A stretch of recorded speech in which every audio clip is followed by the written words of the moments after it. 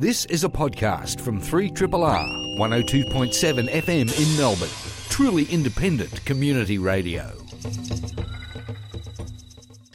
Now, if you know your history, you may know that between 1975 and 1979, an estimated 1.5 to 3 million people died in the Cambodian genocide carried out by the Khmer Rouge regime led by Pol Pot.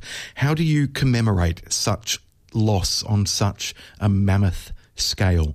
This is one of the ways that art can help us commemorate, can help us heal. A work that is being presented as part of Melbourne Festival this year. A Requiem for Cambodia, Bang Sokol, I hope I've pronounced that correctly, is an artistic response to the Cambodian genocide. Joining us is the Director of Cambodian Living Arts, Pluon Prim. Pluon, welcome to Triple R. Hi. So this is obviously not a light topic. It's not an easy topic to discuss and talk about an artistic response to genocide on a horrific scale. Talk to us before we begin to talk about this work itself, which involves kind of music and film and other art forms in a requiem. Talk to us about Cambodian Living Arts, an organisation founded in 1998 to focus on preserving endangered Cambodian art forms. Yes. Well, I think one of the reasons of why we exist and why we do the work that we've done is because during that almost 4 years of under the Khmer Rouge regime, they targeted specifically intellectual, artists, teacher, whoever would have education background, and artists also, and especially artists because they were kind of the voice of the nations, and there have been a lot of also influence in their music and in the films that they were producing. And the Khmer Rouge, I think similarly when we see a strong ideology going on around the world, even like I've been reading article about ISIS and why they destroyed also those cultural icons. And so I think it's something that keeps repeating. So 80 or 90% of the artists of Cambodia were killed during those 4 years and those atrocities. Cambodian traditions had been passed on more or less through oral traditions, so from the master to the teacher, from generation to generations.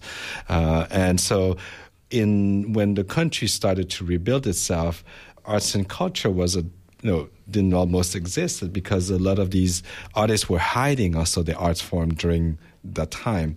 So it was kind of an emergency time that we needed to preserve and to transmit those oral traditions. And that's how we began in 1998 as a kind of almost rescue missions to find and identify survival master, those 10-20%, and help them connecting with a younger generation and get back their dignity as an artist again and be able just simply to teach in their own ways. So in many ways, an act of preserving a living library of knowledge. Exactly. And it's funny because, arriving here, I went to this Welcome to Melbourne done by the Indigenous people. And I related to here because they're talking about 55,000 years of traditions that have been passed on.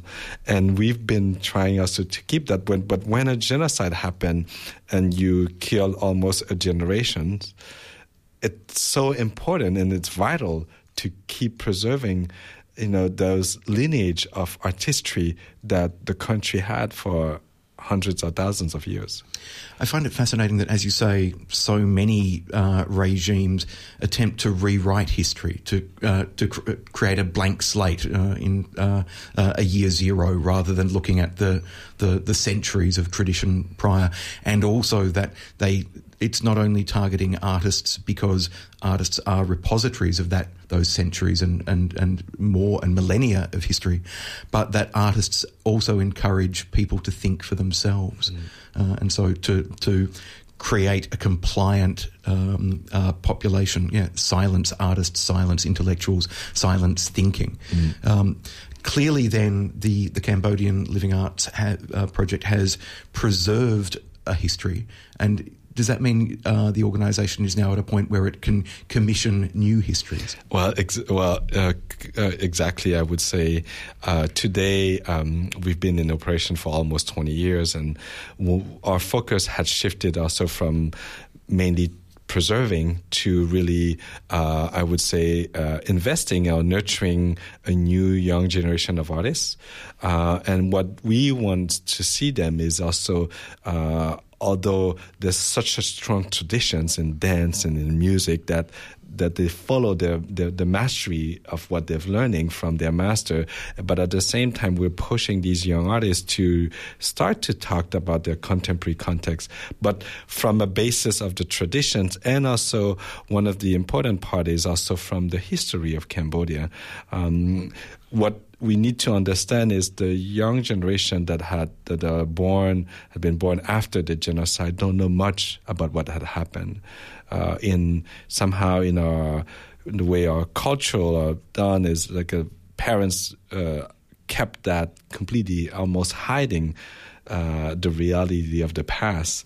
And also just not long ago, about 10 years ago, that in the history book of schools that period of the tragedy were starting to be taught. So although it's almost 40 years since the genocide, the new generations is almost just beginning to really understand what had happened. It makes perfect sense that it has taken over a generation to come to terms with something so shocking and climactic that it's only now that a new generation is perhaps ready to accept and understand what exactly. has happened. Yeah. So the work that has been created, and which is having its world premiere here for the Melbourne Festival, this Requiem, is drawing on the traditional European notion of the Requiem Mass, for example, to honour the souls of those who have departed, but then very much infused by and informed by traditional Cambodian musical styles, language, and ideas. Tell us more. Exactly. Well, because when we first thought about conceiving this piece is to help resting the soul of 2 million people. So it's not an easy task, and in an artistic way. And we wanted to find the right context and the right ritual and the right form so that it can be done in the proper way. And so with some research, we found that Bang Skol, which the term that we've used, the Western, I would say, concept is a requiem, but the more meaningful Cambodian traditional way is this ritual that is performed today is called Bang Sokol, and the meaning of what this term means is this white shroud that we lay on a dead body, and the rituals that helps getting the soul out of the body so that it can go to the next life. It's also this part of the Bang Skol ritual. So it has a really deep meaning in terms of what we're trying to do, but in an artistic way. And so incorporating a chamber choir, an orchestra, Khmer vocalists, but also incorporating film, for example, as well. So this blending of art forms and blending of musical and social and historical traditions to create something entirely new. Yeah, I think in a complex artistic project like this one, we wanted to make sure with the artists that had been involved that you have a full experience. We first conceive it as a music, as a requiem, but then I realized that to really understand the full length of what had happened, I've invited Riti Pan, filmmaker, to join our team to work with us, because I felt like illustrations needed to also help the context of this piece. And he created something that he's never done before, which is to create also a triptych film. It's not a film; it's almost 3 films he's created. And so you are immersed in such a multidisciplinary experience.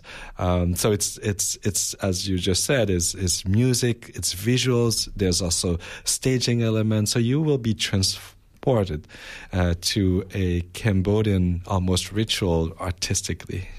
The fact that the film is presented as a triptych again references perhaps a European religious tradition. The notice of the idea of the triptych as an artwork on an altarpiece, for example. You'd have a central piece and then wings which would fold out to present more work. So again, there's that referencing there of other traditions and informing them with this work. And I understand that the film is then drawing on archival footage to present the realities of the past, but hopefully in a way that will help people understand it rather than be traumatized by it. Yes, I think what people will experience is I think it's somehow when you read the title, A Requiem for Cambodia, it feels dark. But what Riti Pan had tried to do, it's also to almost beautify that tragedy. So it's very poetic. The experience that you will go through has this poetry that a lot of Riti Pan's film is also doing in this way. So and with the music of Him Sopi, you will be completely transported.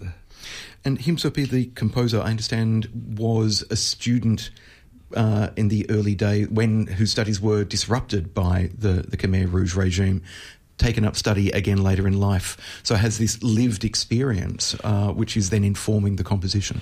Yes. It was Him Sopi was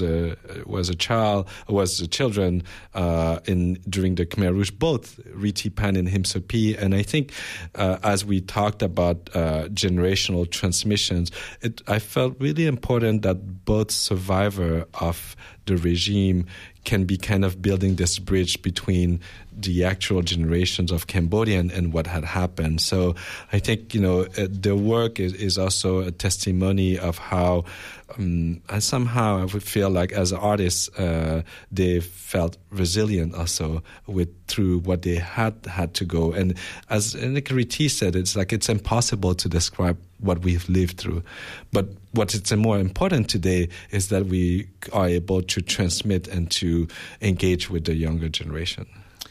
The work is Bang Sokol, A Requiem for Cambodia. It's being performed at Hamer Hall at Arts Centre Melbourne from on Friday night, this Friday the 13th and Saturday the 14th of October at 7:30 p.m. You can book through www.festival.melbourne or by calling Arts Centre Melbourne 1300 182 183. Tickets range from $30 for under 30s all the way through to $79 in the A Reserve. So jump on the website and look at those ticket details. But as I said, Bang Sokol, A Requiem for Cambodia, Arts Centre Melbourne, Hamer Hall, Friday night and Saturday night at 7:30 p.m. I've been talking with Pluin Prim, the Director of Cambodian Living Arts. Pluin, thank you so much for joining us. Thank you.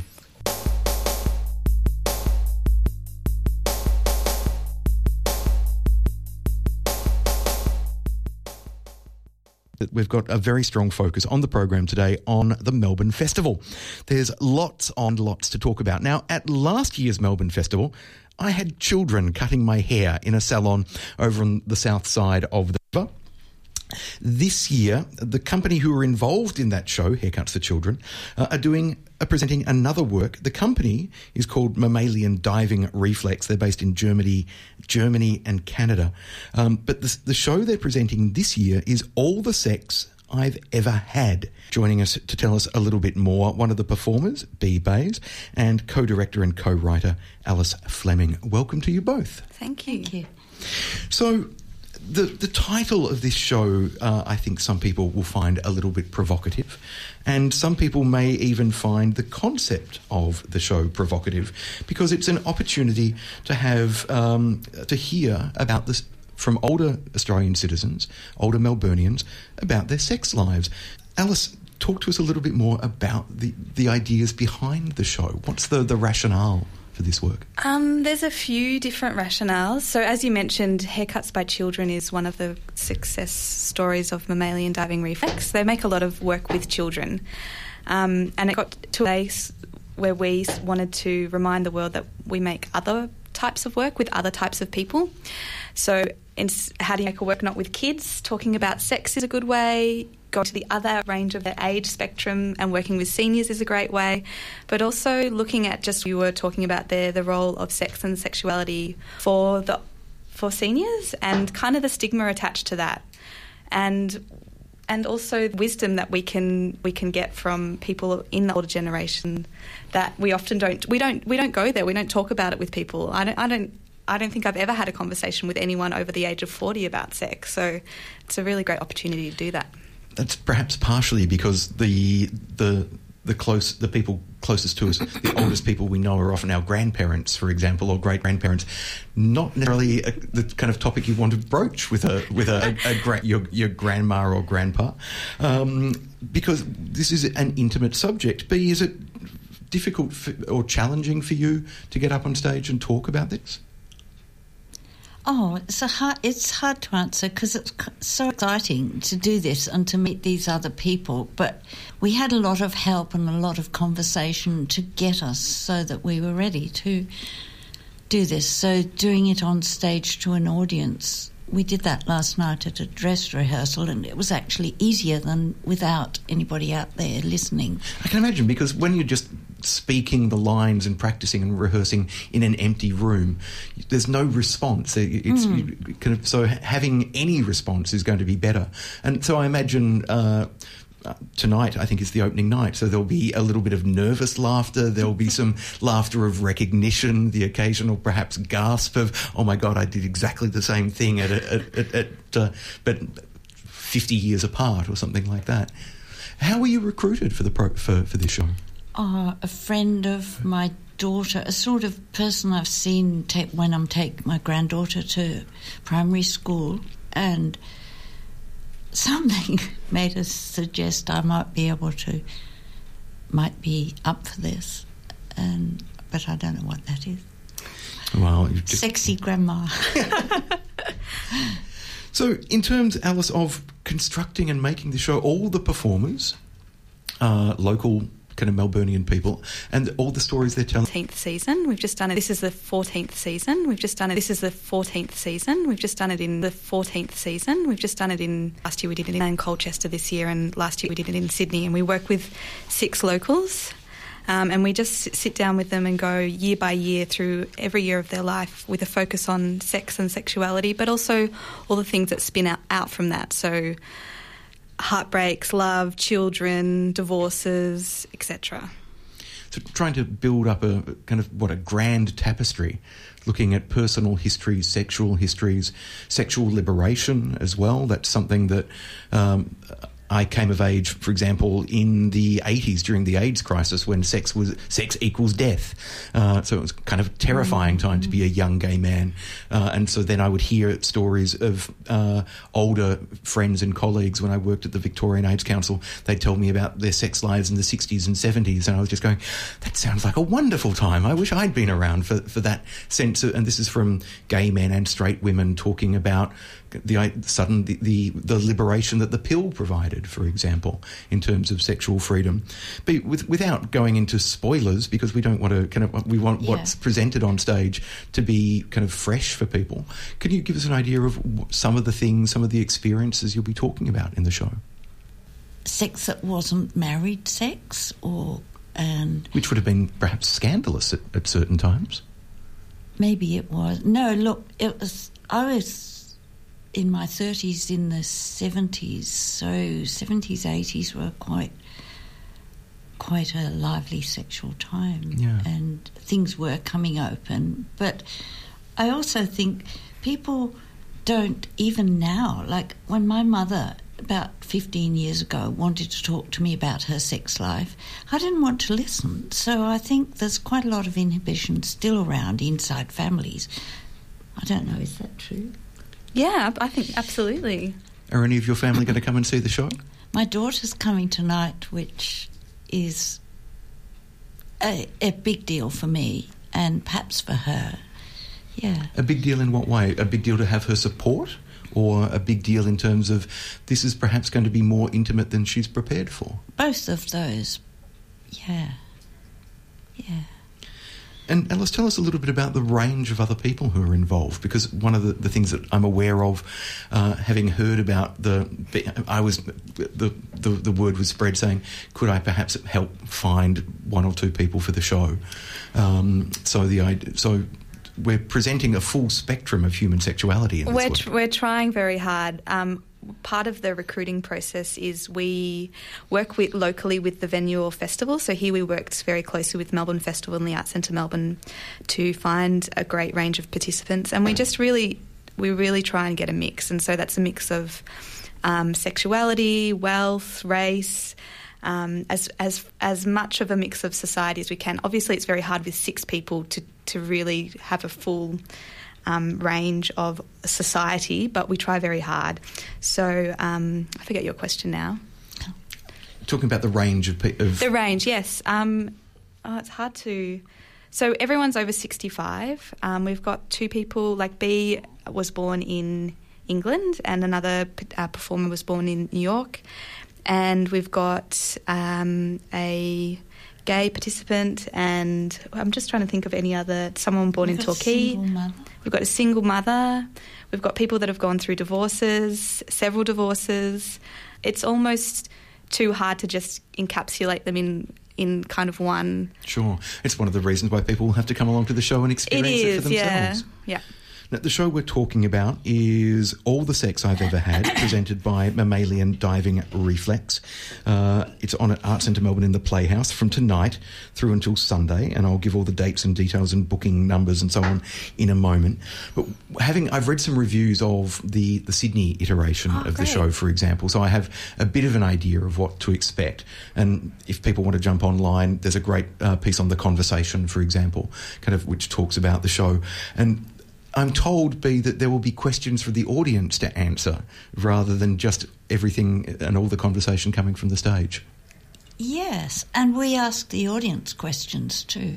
Yeah, so it's an opportunity for not just for you guys, B, to talk about your lives, but also to kind of enter into a discussion with the audience and to kind of try and cross the transgenerational divide and talk to people in the audience about things that we normally wouldn't. But you don't have to participate if you don't want to.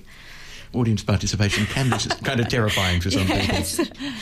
But it sounds like a really kind of warm and surprisingly simple way to encourage a sense of community amongst people, because one of the things that we all have in common as human beings is a sex drive, is desire, is a need for love and nurturing and intimacy, whether that be physical intimacy or emotional intimacy. And the idea of creating a sense of connection across generations or across multiple generations by talking openly about sex and talking openly about our sex lives as adults and as we age, it seems like a wonderful idea for a show.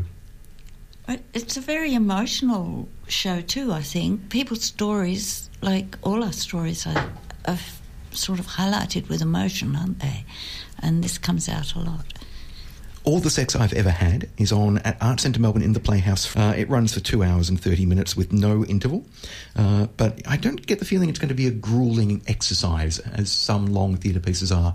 It's going to be a relaxed, almost informal conversation, despite a conference-style setup on stage. Tickets, I love the fact that normally for Melbourne Festival shows, they advertise it $30 tickets for under 30s. For this show, $30 tickets for the over 60s. So if you are over 60 and would like to get along, then this is a cheap opportunity to do so. Otherwise, tickets range from $49 to $69. You can book by going to www.festival.melbourne, or you can call the Arts Centre Melbourne on 1300 182 183 to see All the Sex I've Ever Had. I'm going along tonight at 7:30pm and very much looking forward to seeing B. Bays on stage. B, thank you so much for joining us. Thank you. And I've also been chatting with Alice Fleming, the co-director and co-writer. Alice, thank you for coming in as well. Thank you.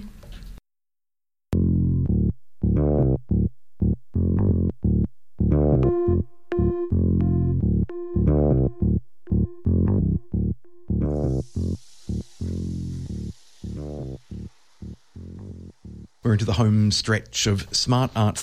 My next guest is one of for my mind, Australia's leading choreographers of contemporary dance, and an artist whose practice has explored and touched into design and fashion and other aspects of the creative industries, as we now call them. Philip Adams, welcome to Triple R. Good morning, Richard. And flattery will get you everywhere. Everywhere? Oh, okay. So, Ever is your latest work, which has perhaps, would it be fair to say, more of a dance focus than your practice What a has had shock. in recent years. You moved away from dance and now you've come back. That's an entry point into our conversation and a new entry point for my relationship to my first love, choreography. And so, yes, Ever really is about me falling in love again with dance. And it's been a 2-year process, Richard. And I think what's more surprising as an entry point into the bigger conversation with the work is that it's driven by those 2 magnificent scores, which is unexpected to be working with in contemporary dance, string ensemble iconic 20th century works by John Adams, Shaker Loops, 1978, and Richard Strauss, Metamorphosen, 1945. And these are world apart in terms of the romanticism and the minimalism. So, like all my works, they have a sense of other. They also bring in historic relevance, and they're positioned now at the Temperance Hall, which is the new home of the company. So Temperance Hall is in South Melbourne. I'll give out all the kind of details of the whens and the wheres and the how to get theirs and so forth in a moment. But in terms of creating this work, one of the things that I'm already getting a sense of is that people may be viewing it in a slightly different way from what you may expect at a more traditional dance performance. Now, I've not seen the work myself yet, but I've seen some photos on your Facebook page which make me think that are the audience perhaps going to be sinking into something? Not quite, but there will certainly be a witness to the event, like a congregation, in the way that we look at the design of the Temperance Hall. It's a historic Victorian building sitting in South Melbourne. And in their day, the Temperance Society held these community events, Richard. They sort of brought a congregation to the space. And in the same flavour of that historic moment, I'm allowing my audience to be gathering, shall we say, a congress to the work. And what I'm finding really interesting, and so you talk about this in the way that does the audience embrace the work as the design, as a work of art in themselves? Yes, they do, but I don't want to give away too much. Okay. One of the things that I'm intrigued by with the piece is you've referenced the music, for example, and kind of romanticism versus minimalism. Does that then mean that the choreography of the work is also transitioning from kind of lush to sparse over the course of the work? Absolutely. I think that broader context of working with 2 scores which sit 50 years apart, and then how to find a uniting visual experience as much as a choreographic image to sit with those works, is that I glide across both these works with a modernist brush. And so if you look at the history of John Adams' Shaker Loops, it was one of the most celebrated musical works used in history. I danced to it with Ninette Hassel in 1980-something. I won't give it away. And so I had a relationship with that score from the get-go in my first entry point in the postmodern canon of where dance works was very, very relevant in Melbourne in the 1980s. Moving on to New York, and being part of that denizen of like movement and that important big 90s moment where dance was just so rife in the downtown scene, I wanted to go and revisit that body 30 years later.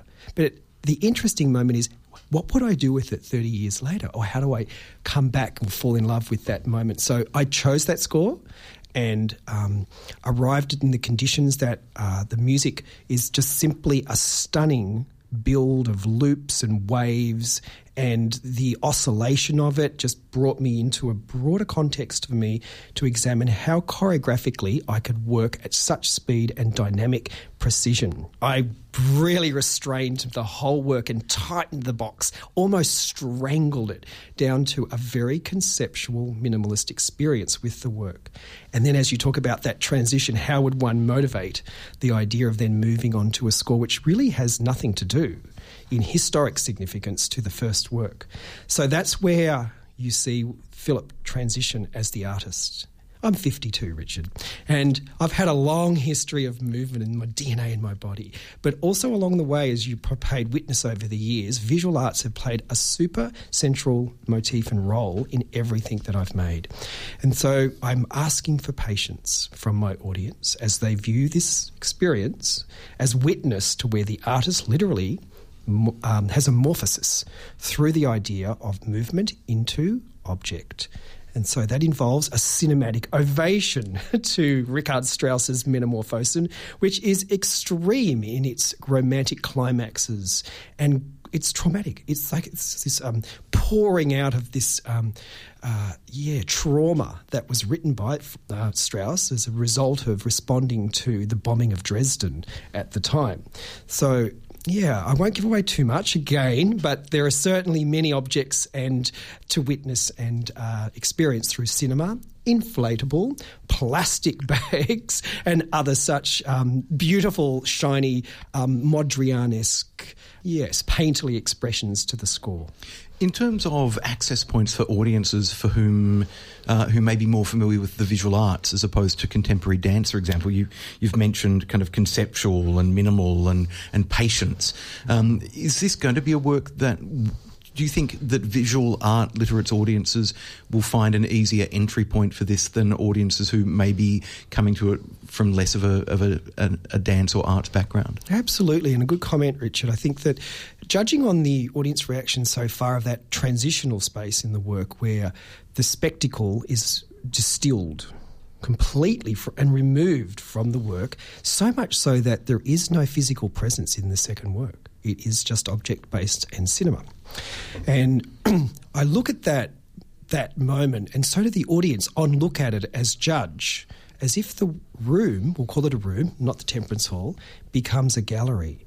And I've noticed the audience start chatting at a certain point in the work when, I'll give a little bit away, a catapult machine is brought into the Temperance Hall. Of course you have a catapult machine, Philip. Of course you do. Flings these pillows that look like kind of 60s pop, or a bit Jeff Koons, maybe 80s. We could put that in the sort of early 70s, 80s motif of British pop, new art, and New York, of course. And they fling, the catapult machine flings these soft pillows into the space as if they're being paint flung into the air. And it certainly draws a lot of attention to the space as a shifting idea that the body has now become a complete and utter observation through materiality. And as the audience do sit behind a white picket fence, another clue, surrounded in this church-like environment, they become kind of witness to fulfilling the whole vision of the work as an artwork in itself. So the audience by the end actually become the entire ever of the work's interests to transition from choreographic ideas into visual space.